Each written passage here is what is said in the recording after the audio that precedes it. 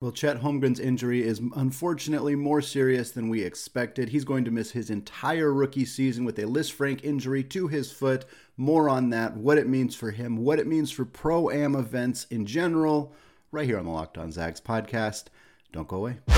You are Locked On Zags, your daily podcast on the Gonzaga Bulldogs. Part of the Locked On Podcast Network. Your team every day. What's going on, y'all? Welcome to the Locked On Zags podcast, part of the Locked On Podcast Network, your team every day. I am your host and longtime Gonzaga podcaster, Andy Patton, here to bring you news and updates on all things Zag athletics. Today's episode is brought to you by BetOnline. BetOnline has you covered this season with more props, more odds, and more lines than ever before. BetOnline, where the game starts. I also want to thank all of you who have made Locked On Zags your first listen of the day. I appreciate every single one of you who has put it in your routine, whether it's been for just a few weeks, a few months, an entire year, whatever it may be. It is very, very much appreciated to me. I also appreciate those of you who have checked out the show on YouTube. Over 850 subscribers now, trying to get to 1,000 before the start of the college basketball season. Very close. Could use your help if you are a listener and haven't done so yet. Go to youtube.com, search Locked On Zags, find the channel, hit that big subscribe button. Very much appreciated. All right, we're sticking with Chet Holmgren today for the first couple of segments before closing out the week with a fan story Friday. Want to lighten the mood at the end of the week because it has been a bit of a bummer the last couple of days with regards to, of course, our friend and Gonzaga alumni Chet Holmgren. I talked about this on Thursday's episode. It was a long discussion about his injury that he suffered at the Jamal Crawford crossover Pro-Am event last Saturday, defending LeBron James. Successfully, I might add. I've added that a few times, but it is never included in the stories about Chet Holmgren that he stopped he stopped LeBron James at the rim before suffering his injury. At the time of yesterday's recording, we discussed how long he might be out, what this injury could look like, etc., etc. Very quickly, shortly after the episode came out, before I had publicized the episode on social media, we learned that unfortunately Chet Holmgren is going to miss his entire rookie season with a Lisfranc injury to his foot. General manager for the Oklahoma City Thunder, Sam Presti, came out and made the announcement. So they were very quick, very immediate to make the decision that this is going to cost him an entire year. There's not really any positive way to look at that. Unfortunately, I don't think that. Yes, people have made the connection that Oklahoma City is continuing to tank, and they are not necessarily trying to win a lot of basketball games next year, and perhaps they're in on trying to acquire Victor Wembanyama or Scoot Henderson or one of the other really high-profile players expected to be at the top of the draft in 2023. That's not why the Thunder are opting to stop Chet Holmgren for the entire season at this point. It is very clear that they have determined that the injury he sustained is going to take at least a year or very close to a year's worth of time and rehab and rehabilitate, and energy to fix. And that sucks. There's really not any other way to look at it. I certainly, the response on social media is something that I talked about a lot on Thursday's podcast and will reiterate some of today. If you're the kind of person who, even if you're maybe not outwardly relishing at a 20-year-old kid suffering a season-ending injury before he's ever played in the NBA, if you're in any capacity feeling the urge to say, I told you so, or indicate, and many people who are listening to this probably are not doing that. And I think that people who thought that Jabari Smith was better or that Chet Holmgren was injury prone, I can understand when you see him get hurt that you have that urge, but please stop yourself and consider what you're talking about. These are not robots. These are not, they're athletes. They're not even yes, Chet Holmgren's a professional athlete, but he's 20. He can't legally drink yet. Recently, on a previous episode of the podcast, when I had Matt Santangelo and Shaniqua Nils from the Friends of Spike Initiative, NIL Initiative Collective for the Zags, they came on. They were talking about some of the stories of events that they've put on and whatnot. And Shaniqua was telling a story about having Chet calling his parents on the drive to an event to make sure it was okay and kind of check in with them. And it's important to remember that yes, Chet Holmgren was a massive celebrity on Gonzaga's campus. He's an even bigger celebrity now. I mean, The Athletic has a section on the top of their website. They may not anymore, but they did yesterday, that was just called Chet Holmgren's injury. It was next to like MLB, NBA, soccer, Chet Holmgren's injury. Like, that is where it was being reported as an entire subsection of The Athletic's website. The man is a very, very famous celebrity right now. Hard to, for some people, remember that he's 20. He's a kid. He's a kid who loves playing basketball, who went out and played basketball at an opportunity where he had already played in this venue. He had already kind of worked with the people, including Jamal Crawford and everybody else who was helping put the event on. He had the opportunity to go up against the King, against LeBron James and Jason Tatum in that same game. Who's going to say no to this? We're going to talk about this more in the second segment about what these Pro-Am events specifically are and how they work contractually and all of that stuff. And I do want to cover that because I'm fascinated by these Pro-Am events in general. They've seemed to really rise in popularity in the last couple of years, just as the NBA gets involved in really starting to promote them. Of course, one of their best young players suffers a season-ending injury. Like, it's going to be interesting to see how that kind of proceeds and what happens from now. But really what I kind of want to talk about with Chet here in the first segment is the sadness that I think that we should feel about this. And again, I don't like to tell other people how to feel, but I feel such sympathy for Chet, for his family. You know, I think I thought a lot yesterday about his dad, who filmed every single game that he could possibly film. He brings his little camera to every game. He's putting together all of this stuff for presumably for a documentary. I believe he has confirmed that, actually, that's kind of his vision for it. But he's been filming Chet playing basketball since like elementary school or middle school, filmed all of his high school games, filmed all of his Gonzaga games. And now they just sit for a year. I'm sure they'll do some rehab potentially, because this is now, I mean, this is a huge part of the Chet Holmgren story now, is that he didn't play his rookie year. It's the same story we have with Blake Griffin. It's the same story we have with Ben Simmons. And certainly those two players' trajectories after that have gone in very interesting directions. But it is important to note that both those players came back and were successful. Like, both of them missed an entire year with an injury, and neither of them, from a physical basketball performance, were unable to reach their peak again. Now, Ben Simmons, there's a lot of other stuff there, and I don't have enough time on a Gonzaga-specific podcast to get into that, nor do I know the entire extent of that story. But certainly from a purely physical basketball perspective, Ben Simmons was very, very good after missing a year. Like, he was clearly capable of playing at a really high level and showed why he was, at least why he was a high level pick. Blake Griffin, certainly his kind of athletic peak didn't last a super long time, but he carved out an excellent NBA career. Blake Griffin and Chet Holmgren are pretty different basketball players. Blake Griffin and Ben Simmons and Chet Holmgren, all three of them are very, very different basketball players. But I think it's worth noting that, like, high-level draft picks have suffered injuries where they did not play in their rookie season, or they played very little in their rookie season. I believe Julius Randle played something like 10 minutes in his rookie season, something like that. That was it. And then he got hurt and missed the rest of the year. So this is not a death sentence for Chet. Looking into Lisfranc injuries, it's not good. They can linger. It's hard for anybody to have consistent pain and injury issues in the middle of their foot. That's a really tough place to suffer an injury. As with almost anything, it is tougher to suffer an injury when you are 7 feet tall. It's just tougher. Chet's weight, Chet's frame, Chet's size, all of that stuff don't really have an impact here in the sense of how he got hurt. I don't think that Chet being too skinny was the reason that his foot gave out while trying to defend LeBron James. Like, I don't think that those things are necessarily related. People saying, well, we knew this was going to happen. Like, how? Like, this was a freak accident. There are high-level athletes in the NFL, in the NBA, in other sports that have suffered this injury, and they're not tall and skinny. They don't look like that. There are 6'2" running backs who are built like brick walls who have suffered the same injury. It's not related to that. So I think that with Chet Holmgren, I just feel sad. And I know so many of you just feel sad. You feel sympathy for him.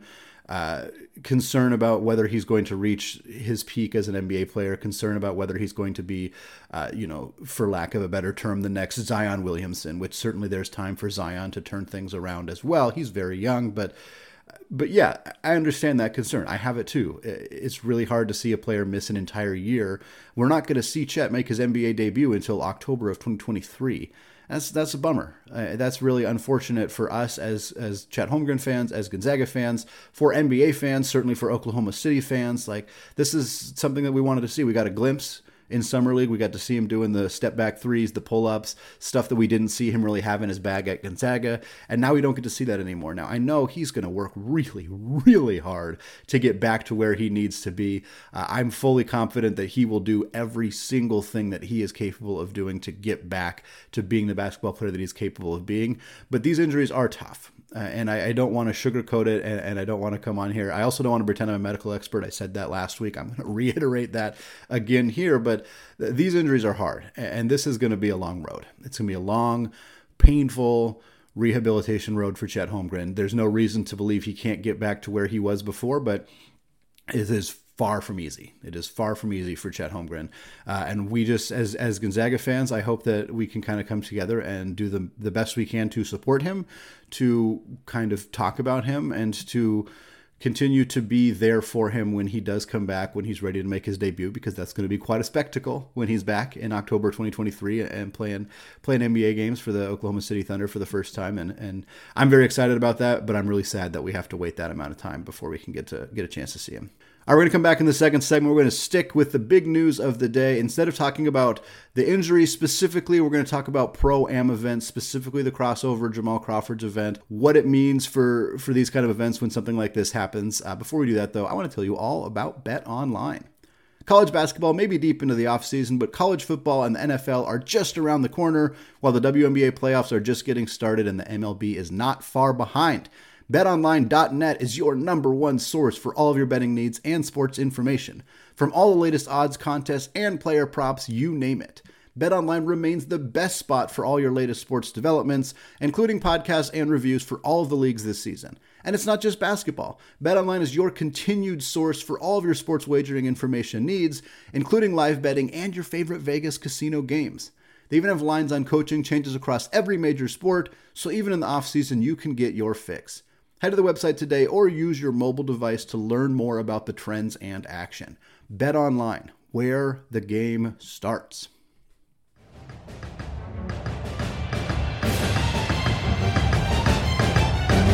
All right, segment 2, still Andy Patton, still locked on Zags, still somewhat unfortunately discussing Chet Holmgren's season-ending Lisfranc injury to his right foot that he suffered on Saturday at the Jamal Crawford crossover Pro-Am event.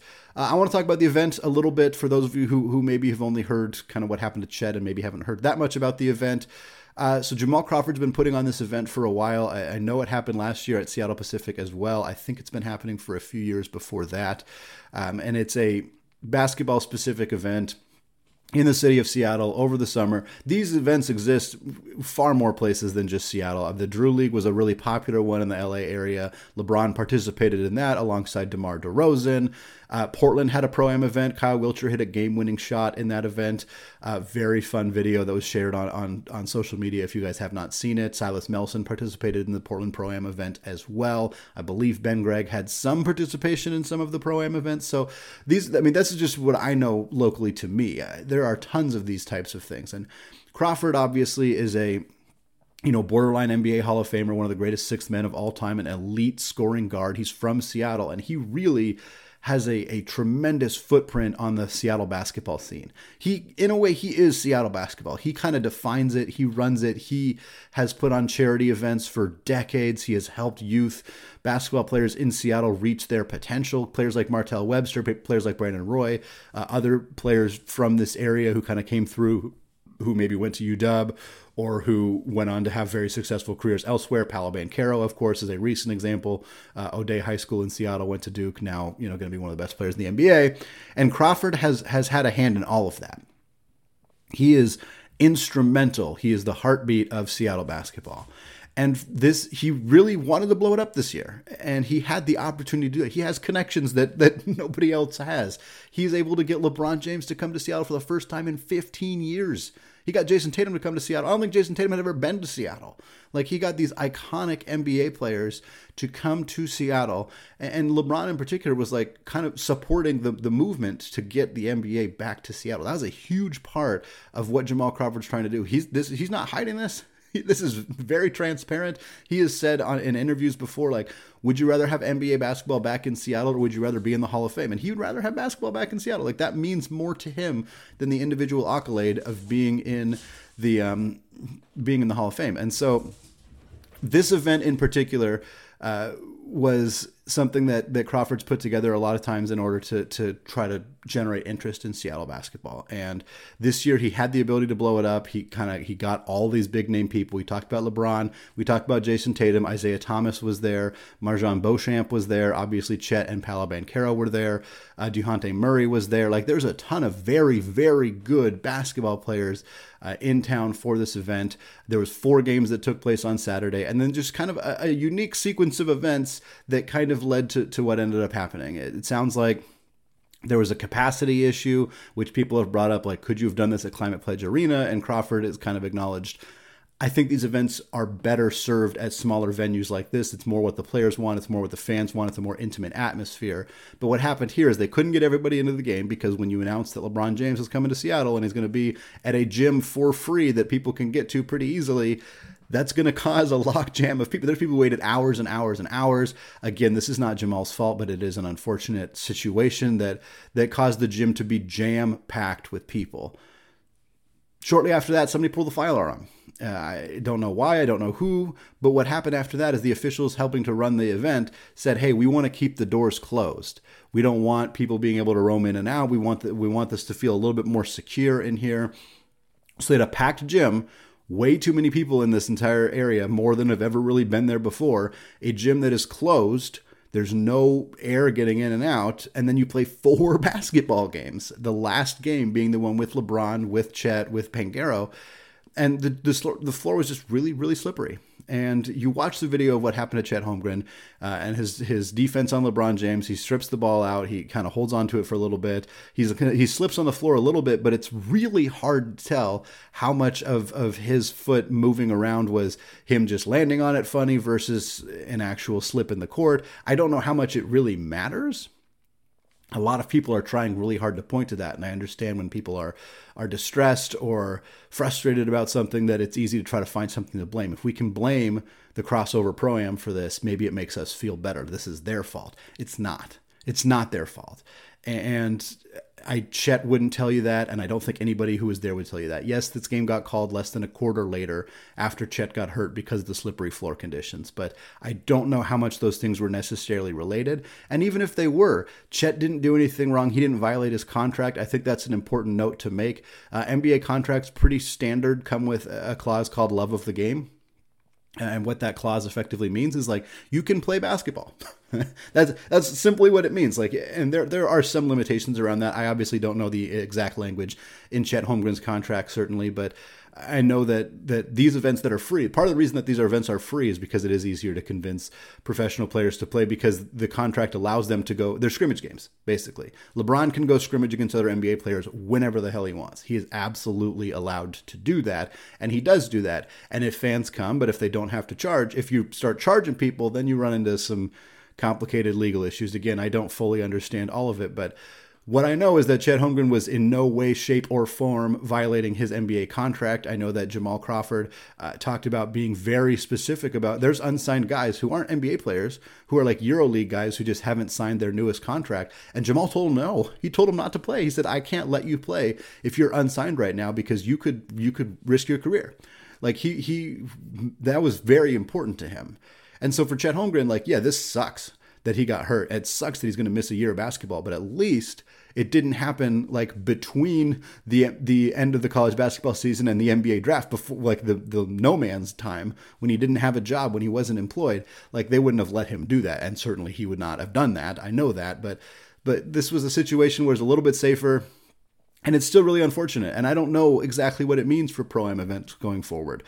There was a really good article at The Athletic. I apologize, I cannot remember who wrote the article. I will link it in the show notes, though, that basically explored this exact topic. It's like, what happens to these Pro-Am events now that Chet Holmgren has suffered this season-ending injury? And the article pulled quotes from a lot of different sources, including people who put together the Drew League, and quotes from Jamal Crawford himself, and quotes from other people around the league and officials. And these Pro-Am events have been going on for something like 60 years. In different capacities, certainly, and only very recently has the NBA really started marketing them. Like they live streamed the Drew League game between LeBron James and DeMar DeRozan. That's new. That's not something they've done in the past. The question of whether the NBA is going to continue to financially support these types of events when the first time they really start trying to do it, Chet Holmgren gets hurt. I don't know about that. I don't know how much the NBA is going to continue to be involved, but these events aren't going anywhere. They're really fun. The one thing that was acknowledged in the article is that the NBA may have more oversight into the venues specifically, which is understandable. If the NBA is like, we know you have these love of the game clauses in your contracts. We know that you guys are going to go do these scrimmages, go do these events, go kind of play in front of fans and an audience like that. We want to make sure we know that the place that you're playing is safe, that the court is not going to cause any problems, that the gym, that the ceiling of the gym is not going to cause any problems, whatever it may be. And that I think is understandable. I also think Seattle Pacific probably would have passed had this happened before. This is a place where the Seattle Storm practice here. Opposing teams like the Washington Mystics have been practicing here while they're in town to play the Storm. Like this is a court that gets used by professional athletes a fair amount. So I don't think that necessarily would have caused the Seattle Pro-Am to be moved necessarily, but it is at least something that the checks and balances aren't really there right now. And I'm guessing that when the second player drafted in the most recent NBA draft, and a guy who has been talked about since he was 15 years old and is about to make his NBA debut, when he gets hurt for an entire year, you can expect the NBA is probably going to do something. They're at least going to look into this of like, how can we prevent this from happening again? But at the same time, injuries happen. People talk about, well, if you get hurt in the offseason, you shouldn't do whatever you were doing. Klay Thompson shredded his ankle. I mean, absolutely obliterated his ankle just doing pull-up drills. Like he took 2 dribbles, pulled up for a jump shot, and that was it. And he missed 2 years with ankle injuries because of that. I think it was his Achilles that he ended up hurting. But like, what is he not supposed to take jump shots while working out? Like it doesn't. These things just happen. Freak injuries happen.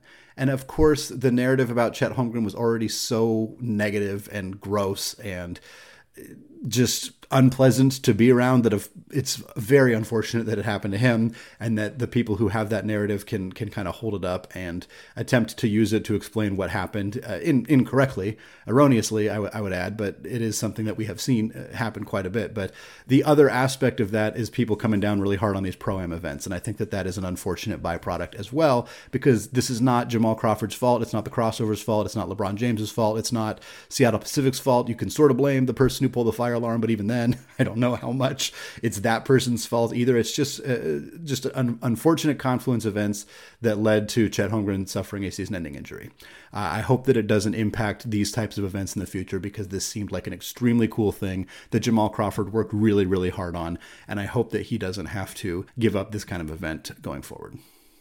All right, we're going to come back in the third and final segment. We're going to switch gears. We're going to share a Fan Story Friday. It's a segment I haven't done in a while. It felt right today after spending 2 segments lamenting an injury to one of Gonzaga's favorite players, Chet Holmgren, right after this.